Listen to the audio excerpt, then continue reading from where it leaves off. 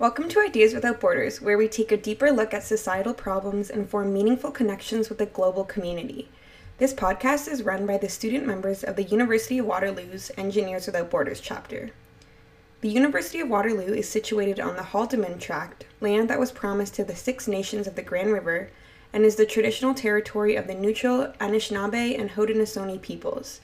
We encourage you to take a moment to also consider and acknowledge the land from which you are listening. Hi listeners, welcome to today's episode of Ideas Without Borders. My name is Camille and I'm a fourth-year mechatronics engineering student. Now, I'm a huge podcast listener, and one of my favorites is Ear Hustle. Produced by inmates at the San Quentin State Prison in San Francisco, it talks about many aspects of their incarceration, like their day-to-day lives on the inside. This includes taking high school and college courses, photography, music, and of course, producing the podcast. It got me wondering about what programming there is for inmates here in Canada, so I started looking into it. And what I found was minimal.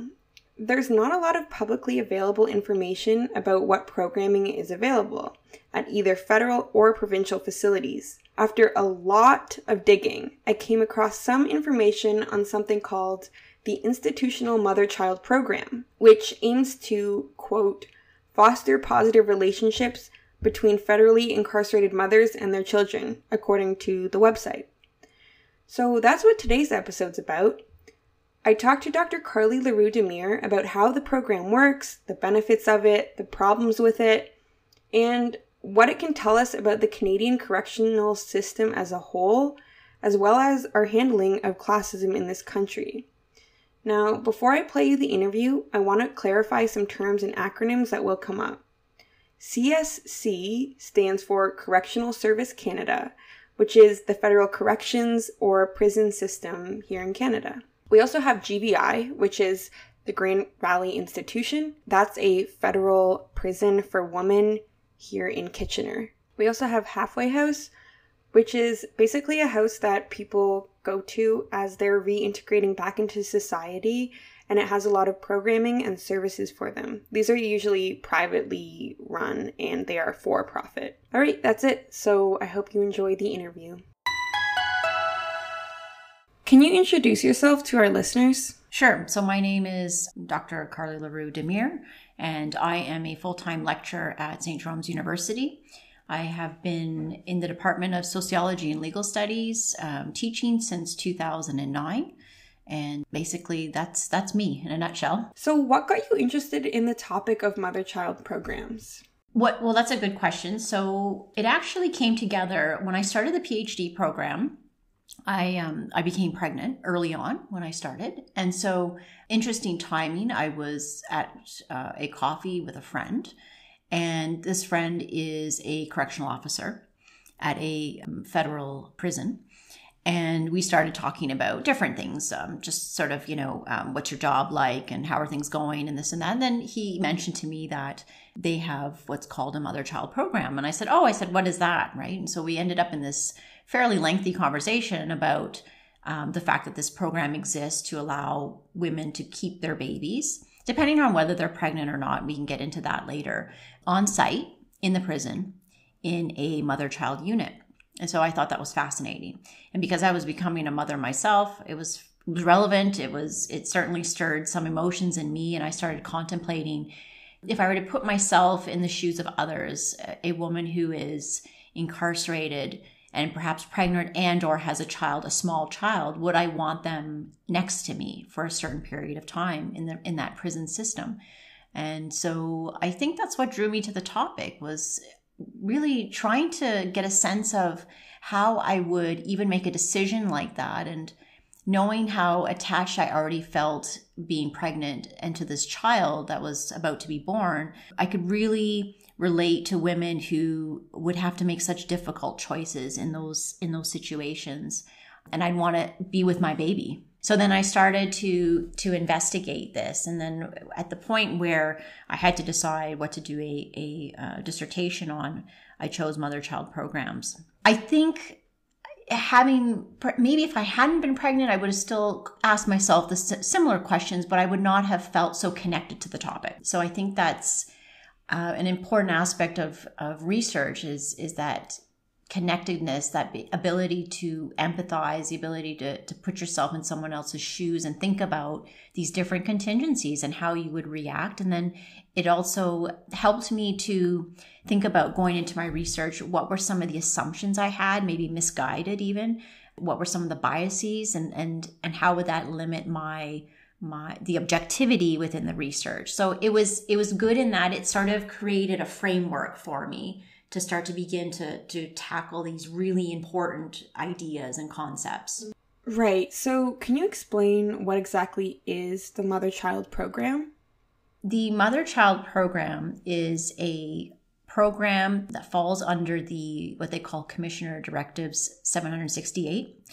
And that program allows women to keep their children up to the age of 4 in a full-time residency placement alongside their mother inside the walls of a prison. Okay, so this is a federal program. It's not provincial. So this means that women that are in those federal institutions are serving a sentence of more than 2 years. Of course, there's classifications within those penitentiaries. There's minimum, medium, and maximum. And that has an impact on whether or not you can actually apply for this program. But that is what it is in a nutshell. And so let's say you're pregnant or you have a small baby under the age of 4, you could apply for a full-time residency to have that child with you. Now, there are part-time options as well. So part-time options, the child, I believe it used to be up to the age of 12, and then they reduced it down to 6. So if a child is no more than 6 years, you can have them on a part-time basis. So that means they would come in and out perhaps on weekends. Okay.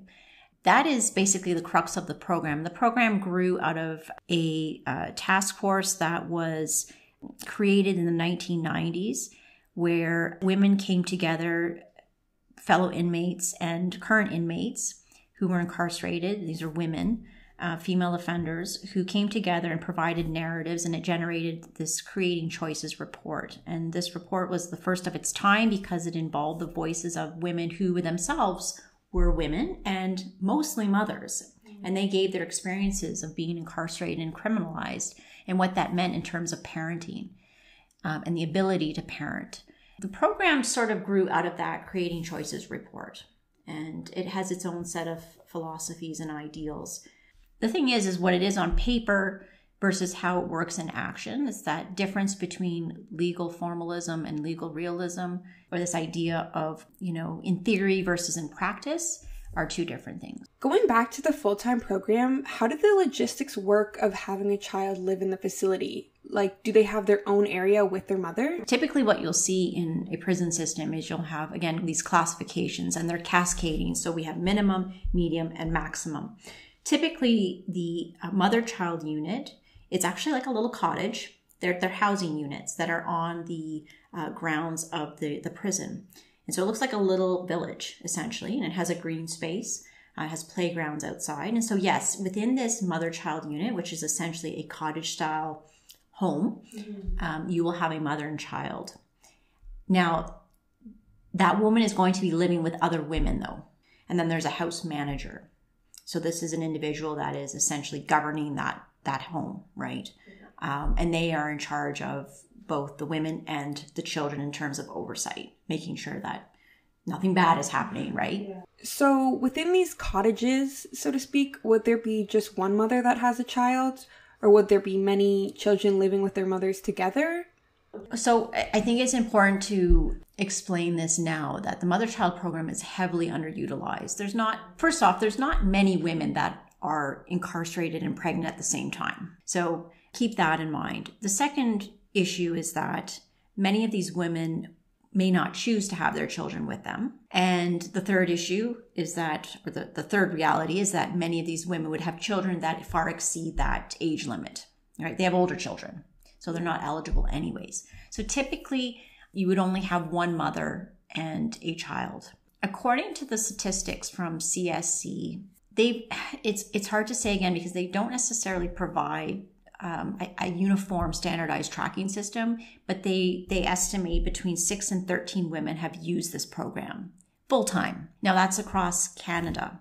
So if you think about it, there is approximately almost 700 female offenders as of 2019 in the federal system, only 6 to 13 have been in a full-time residential program with their child. So it's a very, very, very small percentage. So to answer your question, yes, it's very unlikely that you'll actually see women with children, but it does happen, and it's allowed to happen. It's permitted based on candidacy and the application process.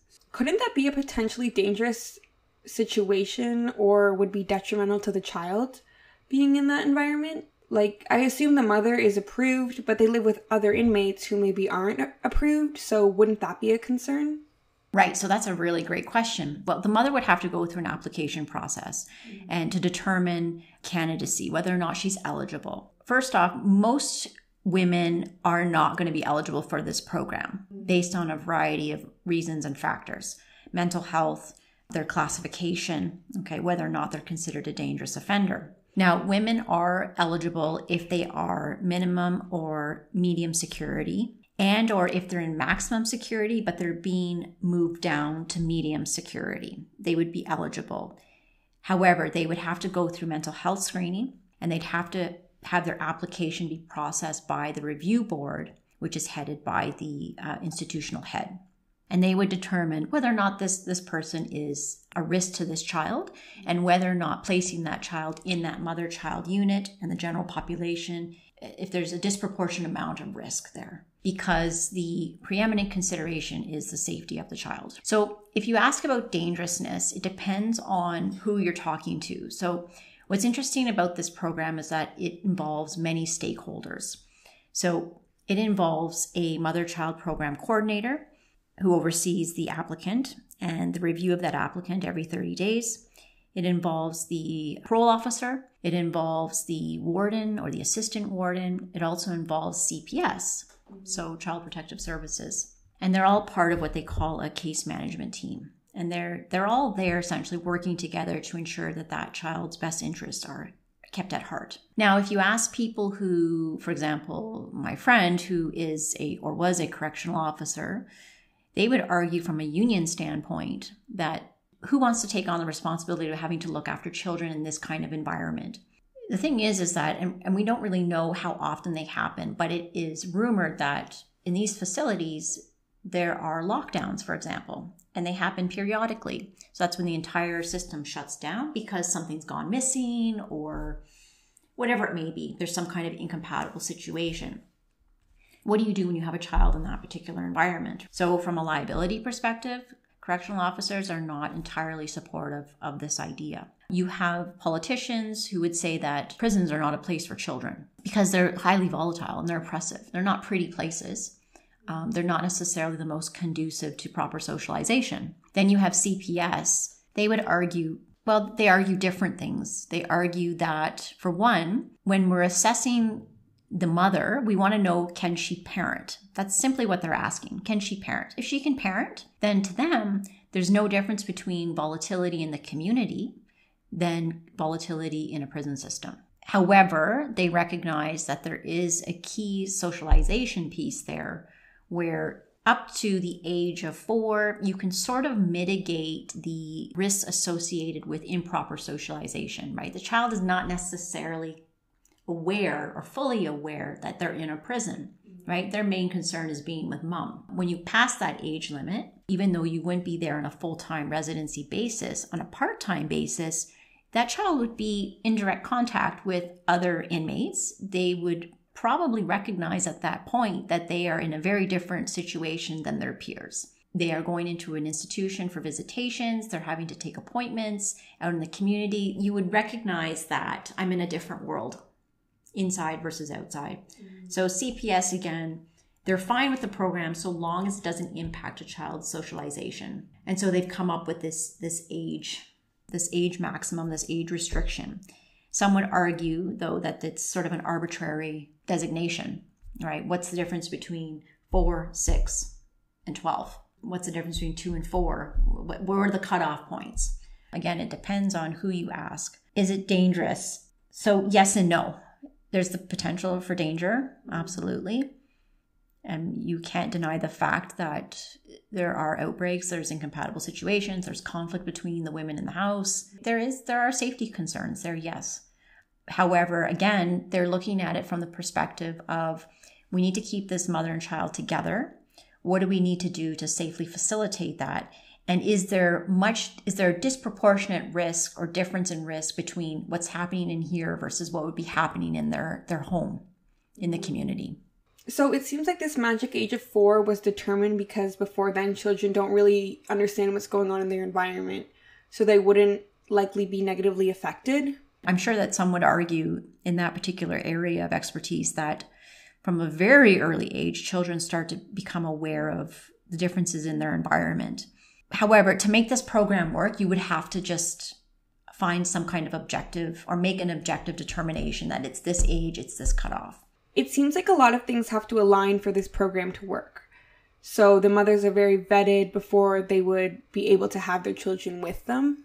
It's quite vetted, yes. And it's a puzzle and often described as a puzzle with many pieces, and they all have to fall into proper place. It's kind of funny because from an institutional perspective, do they want to absorb that liability if something should happen to that child? Like, we've seen the Ashley Smith inquiry, what happened in that particular case, and we look at how CSC tried to manage their reputation and external influence from the media and such, and the scrutiny. Could you explain the Ashley Smith case for us? Yeah, so Ashley Smith was incarcerated at GVI. She asphyxiated herself in 2007 in her own cell.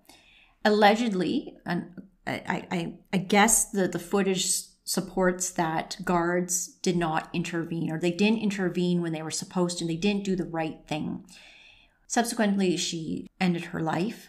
She stopped breathing in her cell. There was an inquiry in 2012, I believe, into her death. And really, essentially at that point, there were factions that were developing in CSC. It was administrative groups, the prison administration, who were, I would say, in essence, trying to blame correctional officers. Correctional officers are trying to blame the administrators. Somebody wanted to lay blame. There was a media ban in the case, or there was a request for a media ban, I should say, because CSC wanted to, I would argue, protect its reputation. I mean, this is a huge stain on them, allowing something like this to happen. Interesting enough, so 2012 is sort of on the cusp of when I began my own research. When I inquired about getting into the prison system, of course, you have to file an ethics review. And the chances of getting in were slim, and I was lucky that I got in. But I also had to make certain concessions in order to get in.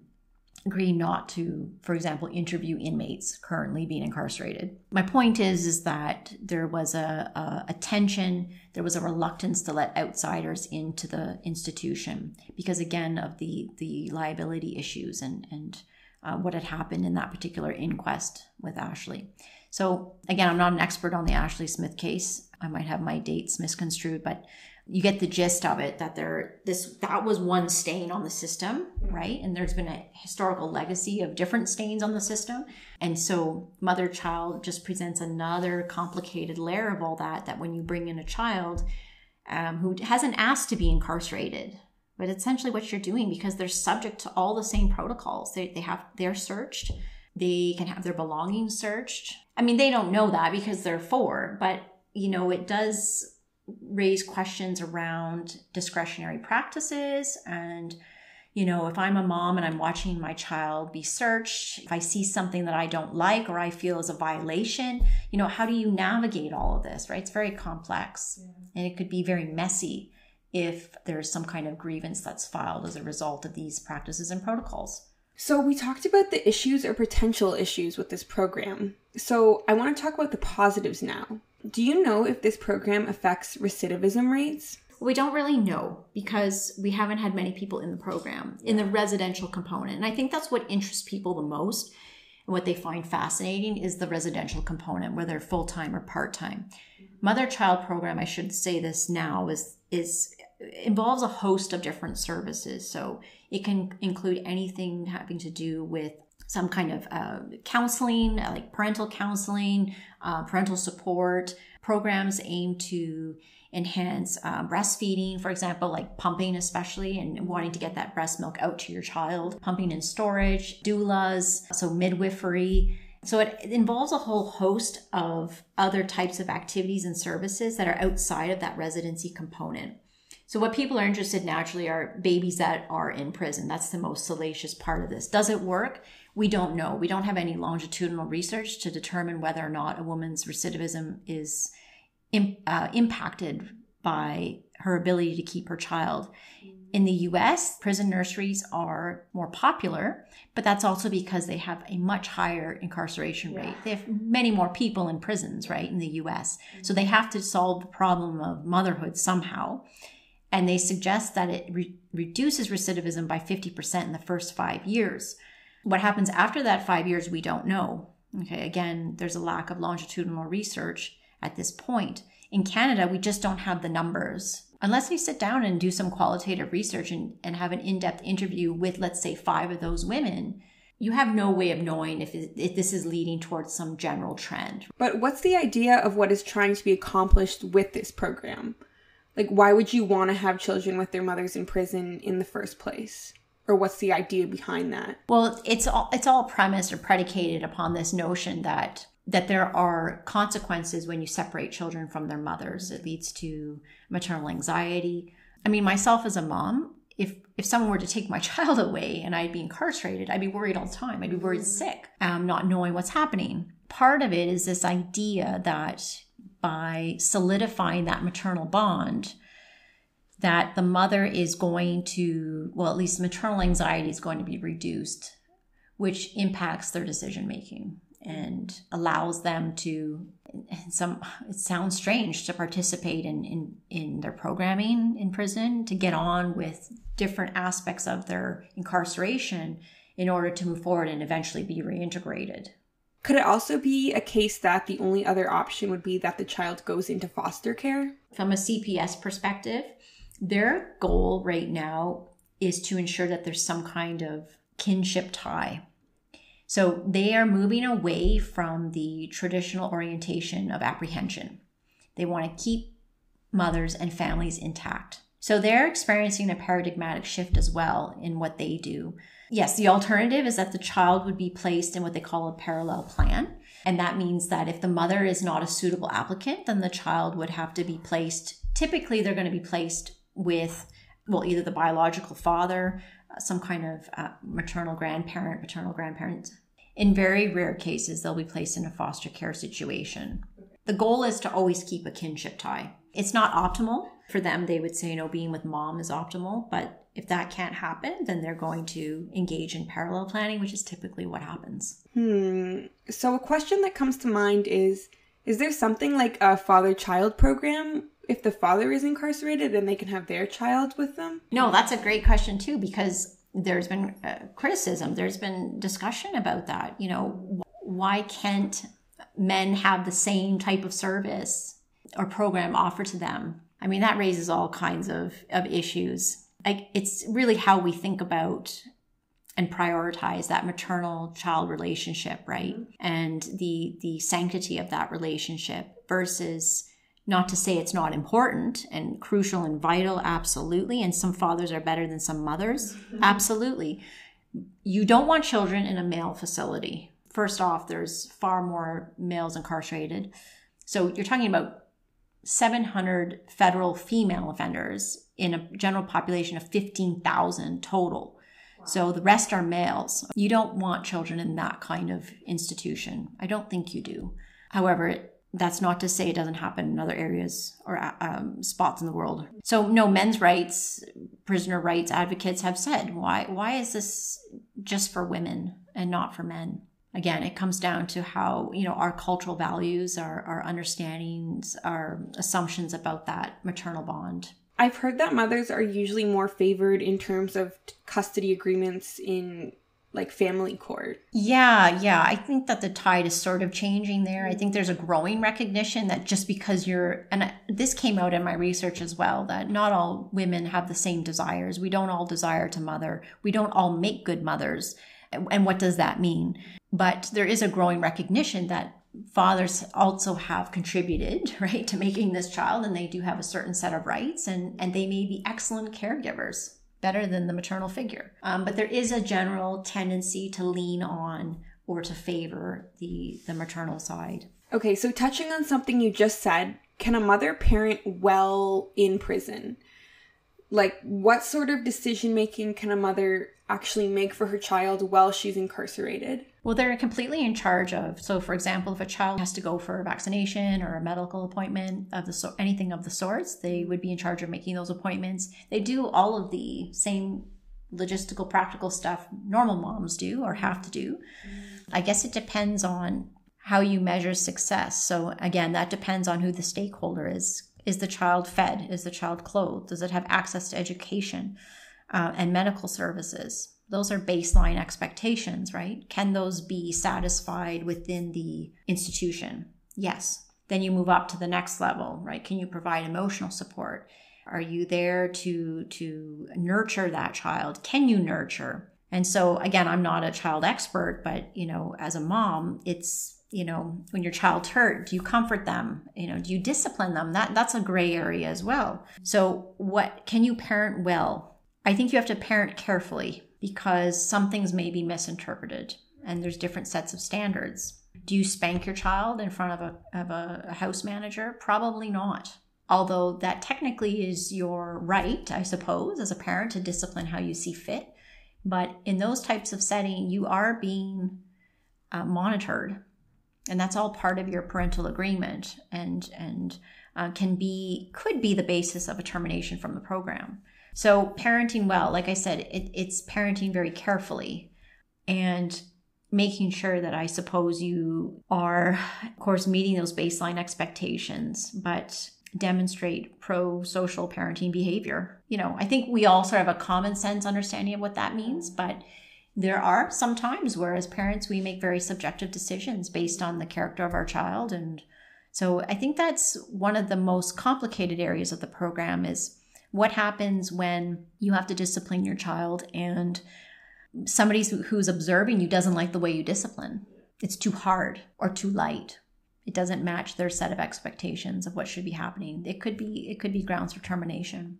You mentioned that you get reevaluated every 30 days when you're in this program. So I can imagine it's stressful to always feel like you're being watched as you parent with potentially big consequences if someone decides that you're not doing it well. Right. Yeah. So there is that review process. If there are grounds for termination and you are terminated, you can reapply. There is a rebuttal process. Again, I don't know how often that would be used and on what grounds. I think it's pretty hard when you're incarcerated to try to work with a bureaucracy to justify, to rationalize, and to defend yourself. But it is quite a gray area. However, that being said, the facts are you've committed a crime and you are there for a reason. And so you have to accept that a certain amount of your rights are taken away. So there's always this balancing act where we have to, of course, uphold the rights of the prisoner, so to speak, the inmate, but also uphold the rights of the child, and at the same time uphold the goals of the system and uphold the justice system.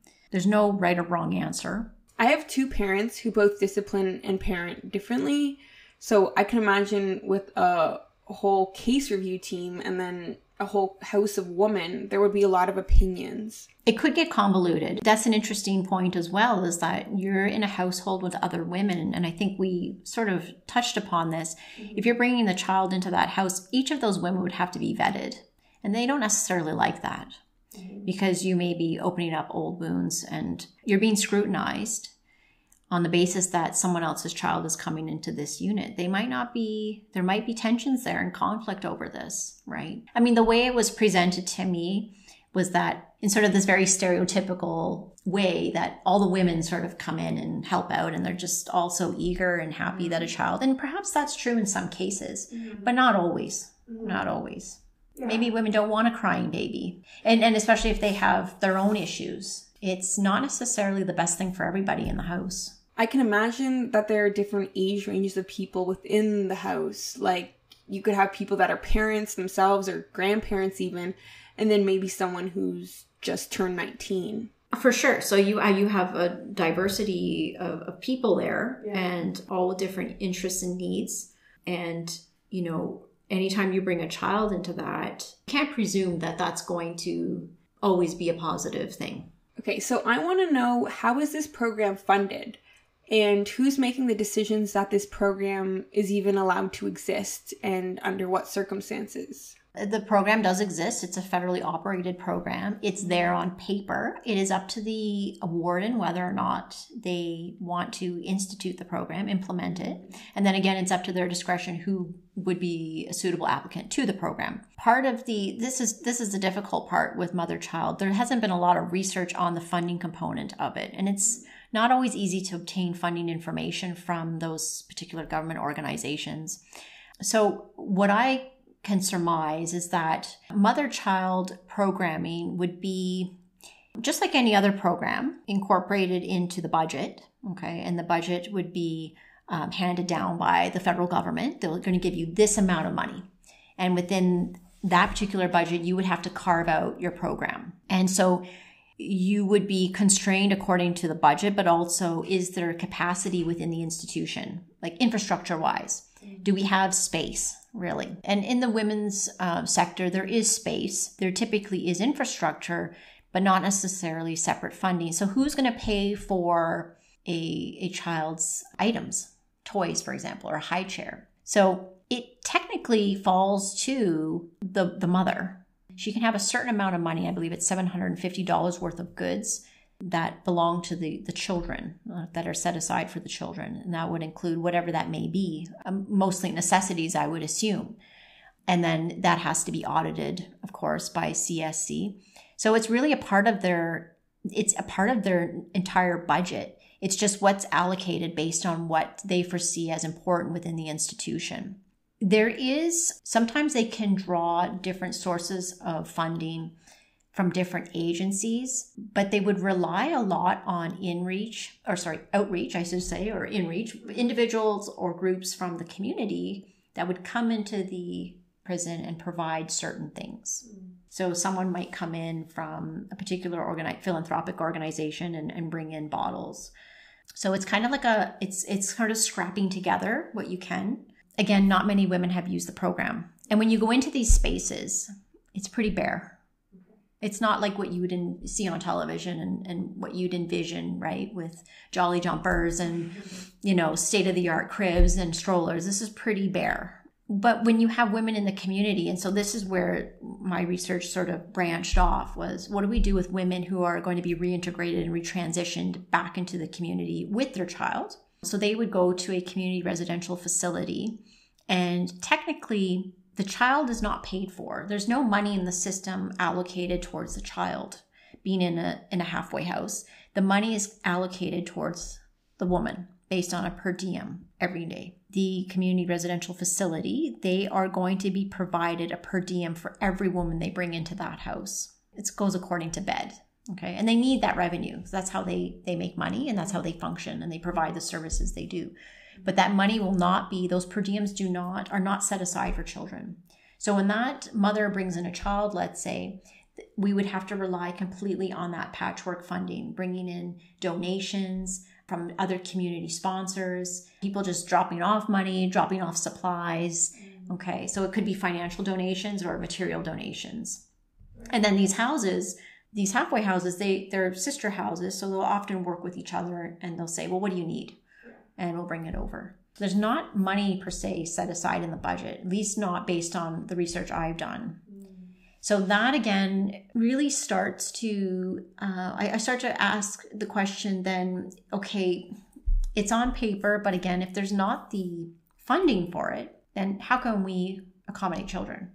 How can we run this program?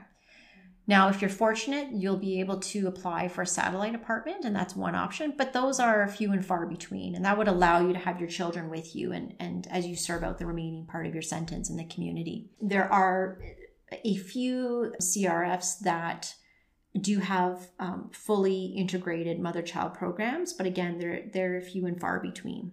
It's not common. And is it common for women to want to have their child with them at a halfway house? My understanding, based on talking to the staff, is that yes, women want to be with their children. Mm-hmm.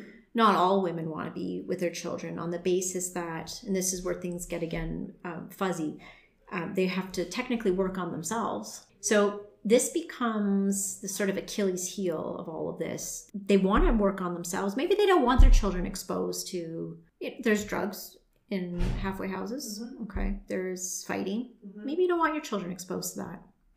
And so you'd rather have them off safe with their father or, some other guardian. Then there is the fact that a part of their programming requires them to do a lot of things during the day. Finding employment, obtaining some kind of education, right? Working on their resumes, counseling. How do you do all that? Look after children. Who looks after them during the day? Where's your daycare? How do you do that with a curfew? And then remember too that many of these women are not from those communities. So they're from communities that are far away from this halfway house or the prison. And so you're not going to have your network with you. Right? If you have parents or aunts or uncles that could chip in, they can't do it. I don't know, thinking about it, if I were in that position, I don't know that I'd want my child in that situation either. So there's a lot of safety concerns there. I would think that a lot of the women try very hard to get along, but these are also individuals who, again, are very diverse. They have a lot of issues that they have to tackle. And then they have to be confined with other women. And then you throw a baby into the mix, or any young child. It's difficult. And then where does the burden lie? So when I was speaking to the few of the executive directors of these homes, I was asking them about this, like, who looks after these children? When they're running around, kids are crazy, right? They get into everything, and they're like, sometimes it's us. Sometimes it's us running after them, trying to work on grants and applications or intakes, and we've got a child that's bouncing around. It is a very, very difficult system to navigate. At risk of generalizing, I can imagine that if you were in a situation where you were incarcerated for whatever reason, your life would be pretty tumultuous. And a lot of the restrictions that, again, these women face and deal with as part of their sentence, because they're still completing their sentence in the community, it's not conducive to looking after children. As a mom myself, I think about all the constraints, going through a PhD program, having a baby, being married, running a household, working. And some days you just are completely deflated. You are completely cooked. So imagine throwing in being incarcerated or criminalized or having these limitations. It must seem overwhelming.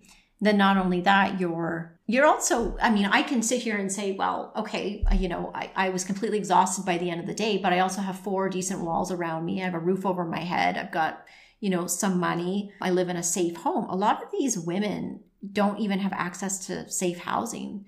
So one of the women that I interviewed, she was talking to me about the fact that once she secured housing, it ended up being close to where her old drug den was, which was obviously problematic because it can, trigger those feelings again.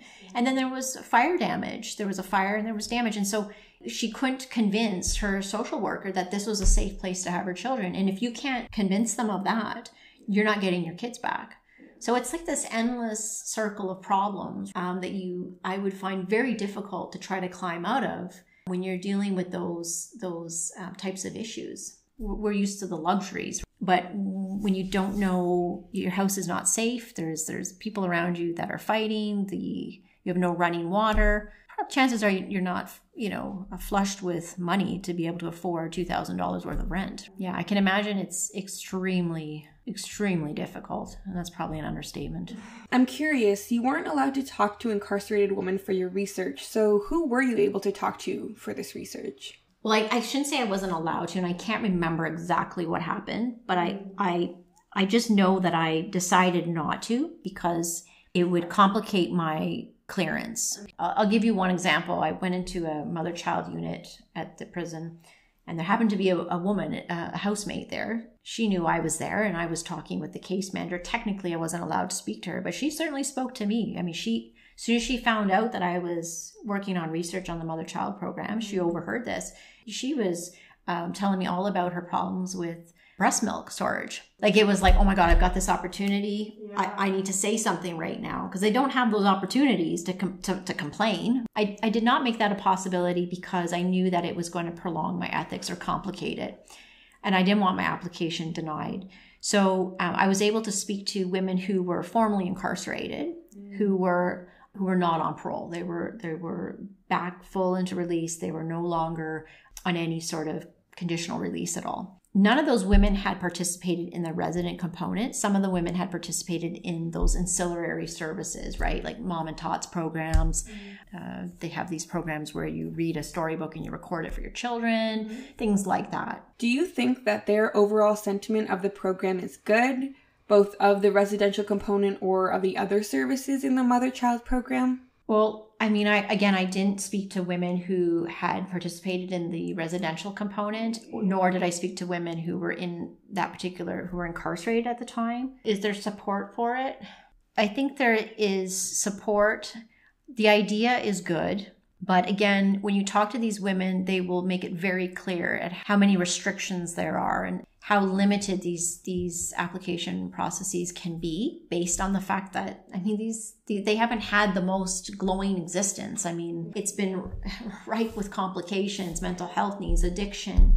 They're not necessarily coming in there with clean records and never had an issue in their life, right? They're very complicated in that sense.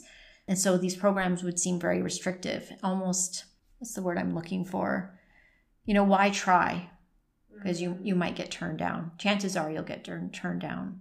Going back to the fact that there's been so few women in the program, the residency component, and I mean, I can imagine that, okay, yes, there's not a lot of pregnant women going into the program, but there's certainly got to be quite a few who have young children, at least up to the age of 4. You'd think that there'd be more people in the program to date, but there hasn't. Not that I know of anyways. They tried doing the child link visitation, so where a child could communicate through the internet with the parent. Was it internet or telephone at that point? I can't remember, and this would be set up at a library. They only had one participant in that pilot project. So it sounds like a great idea, but then they ran into problems because, well, who's going to drop this child off? What kind of security checks are we going to need for the individual who's the guardian bringing this child in? How are we going to monitor all of this? So there's like, you know, yeah, the ideas are there. There's things out of the control of the government that I understand. There are limitations. But then it comes back down to, okay, so then why are we doing this program then? Why have it at all? If you're willing to put a child into a prison, why don't you just pull the woman out and have her under community supervision with the child if she's not a risk? Why put children in when you could pull her out? Perhaps even save yourself a little bit of money and space. Have that child living with the mother in a community setting. These are first-time offenders, most of them, most of these women. They're not serious, dangerous offenders. Not to excuse what they've done, but a lot of these women engage in criminal activity because of addiction and mental health, but maybe they don't necessarily have a lot of access to different resources, survival crimes type of thing. You know, if they're not a risk to their child, it just seems very, very counterproductive to say that it's justified and rational to put a child, you know, an innocent child into a prison, oppressive prison system, instead of thinking of solutions to bring the woman out so she can be with her children. If it's about recidivism, if it's really about cutting down on generational cycles of crime and maintaining that maternal bond. So my next question, and you might have already answered it, is what changes would you make to this program to improve it or to make it more utilized? I think there's something really fundamentally wrong with the system if you're trying to put kids in a prison. So, I mean, it's practiced throughout the world, and that's because it's out of necessity. Those children will be orphaned if they are not in prison with their families, for example, or with their mothers. Do you want to adopt that kind of system anyways? What kind of best practice is that, where you have generations of families incarcerated? And these are oppressive, and in other countries, very impoverished settings. It seems very strange to me that you'd even want to start building up a program like this when your goal should be probably putting money, allocation, and resources into addressing what's going on with the woman herself. I think the better question is, how could we improve her chances of getting out, increasing parole eligibility, bringing back accelerated parole, finding ways get her out and better equipped than bringing children in. And think about the stigma for children as well. What did you do on the weekend? Oh, I went to see mommy in jail. It seems very upside down to me and counterproductive. But I know that from a government standpoint, we're seeing mass incarceration throughout UK, the US, Canada's getting up there. The lowest incarceration rates are in Europe, European countries, and some of the Nordic countries, because they have a completely different take on incarceration. But why we're seeing this mass incarceration, this trend, and really what it boils down to is we're going to see a greater gap between rich and poor. Well, what do you do with the poor people? And we know that poverty is correlated with crime. Well, we're just going to incarcerate them. It's housing people. So that's probably what you'll see in Canada as well, as we see inflation rise, as we see people losing their jobs, we see greater divide between rich and poor. How do the rich manage that undesirable population? Well, just incarcerate them, throw them into these institutions over the generations. And it's, sort of taken care of, masked, put behind closed doors. I wouldn't even try to improve mother-child programming. Just dismantle it, because it's clearly, I wouldn't say it's necessarily the greatest solution to all this. I don't see it as a progressive solution, although it's endorsed by the United Nations as a best practice. Well, that's because we're trying to manage people who live on the periphery. And that group of people is growing and growing and growing. We're losing our middle class. We're becoming more impoverished. We're all getting hit financially, economically. Mm-hmm. And so that group is going to grow. And how do you manage that? To me, it seems, repressive. Digressive.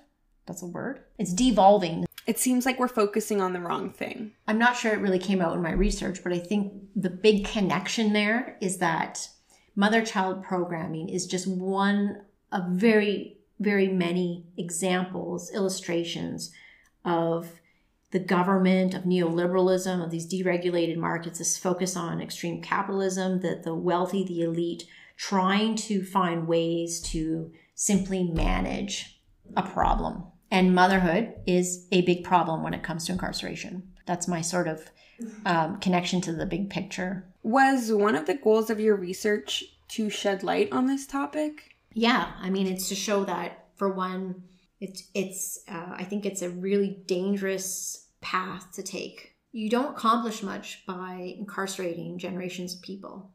What would that accomplish except to keep them down? As we're seeing more and more people entering into the plight of poverty, it worries me that this is just like sort of an end-all solution to a very large societal problem. Sort of this mass poverty that's happening. And part of the aim of the research was to actually just figure out what it was, because not a lot had been written on it, and there's still not a lot. Also provide a Canadian perspective, so we have a lot of information from the States. But why do you want to adopt practices from the US when they have an incarceration of something like 700 individuals for every 100,000 people are incarcerated? That is an exponential amount of people being incarcerated. Canada hovers in around 130, 140 per 100,000 people. Why do you want to follow that type of route? It seems like, at least for me, we hear a lot about the issues with the prison system in the US, such as the privatization, which creates a demand and an economy for a lot of people to be incarcerated, or very harsh sentences, the overrepresentation of racialized and marginalized demographics. But it seems like what you're saying is we might be going towards that in Canada. Yeah, well, we're headed towards the same end, right? Because we are starting to privatize services. Grand Valley Institute, they just expanded. I think they added 40 more beds. And we have more population now. There's a lot of factors, right? And this is not to say that the correctional system is entirely to blame. We've seen the erosion of different institutions and really the breakdown of families. We've seen the breakdown of communities, of neighborhoods. We've seen a disproportionate upward mobility of wealth, especially in the last 2 years with this pandemic, that has left a lot of people impoverished in very strenuous predicaments, financially. The US is sort of like where we'll be. They just have more population. Right. We're going to start to see, I think, greater evidence of moving towards, privatization of healthcare. And so this is all going to sort of impact incarceration and how we deal with crime. I think that with mother-child programming, it's a very slippery slope. I'm not saying that it isn't necessarily well intended, and there's people that believe in it, and I'm sure that in certain aspects it works. But when I look at the big picture, it doesn't impress me that this is the only thing we can come up with. Do you think it could be part of policymakers wanting to appear progressive? Well, for sure. I mean, as I said, it's part of UN policy that this has become a best practice. I find that questionable. I mean, and I understand that on first read, when you look at that, if you took a surface read of that policy, of those documents, of those protocols, I should say, it sounds good, right? Oh, yeah, that makes sense. Keeping moms with their babies. It really, when I hear that, it's like, oh, it feels good, right? As a mom, to be able to keep your baby. But, what are the broader implications of all this? Mm-hmm. And so there's definitely, it feels good, but I don't think that it's going to produce the types of outcomes that we want if it begins to become more utilized. I feel like we just don't know much about this in the general public consciousness. It's pretty much kept behind closed doors, and for valid reason. They have to do their job. Correctional Service Canada, the ministries, they have to do their job. They have to find ways to manage crime, and part of that is incarcerating. I mean, it's a reality. And there are some really fantastic people in that system. But I think because it's become, bureaucracies take on a life of their own. And I think that's what you see here, is that they take on a life of their own. They have their own set of rules, their own language, practices, and protocols. They have immense power, too. There's a reason why it's kept quiet, because by exposing it, you would be exposing really ailments that are facing your society. Yeah, it was a highly political issue. It's politically contentious, mother-child programming. The Conservatives, they've scrutinized it, placed more restrictions on the program, whereas the left has been more accepting. But again, right or left, I still don't think that it's the way to go. It sounds good, but it's a very dangerous step, I think, in the wrong direction. Thanks for listening to today's episode. I hope you learned something new and then it gave you some ideas to think about and reflect on. A huge thank you again to Dr. Carlie Leroux-Demir for sitting down to speak with me. And if you want some follow-up materials, I recommend the Ear Hustle podcast that I mentioned at the top of the show, or the Life Jolt podcast from the CBC, which interviews women living at GVI. For feedback or more of our episodes, go to uwaterlooewb.wixsite.com or find us on any music streaming service. Thanks again for listening. Bye!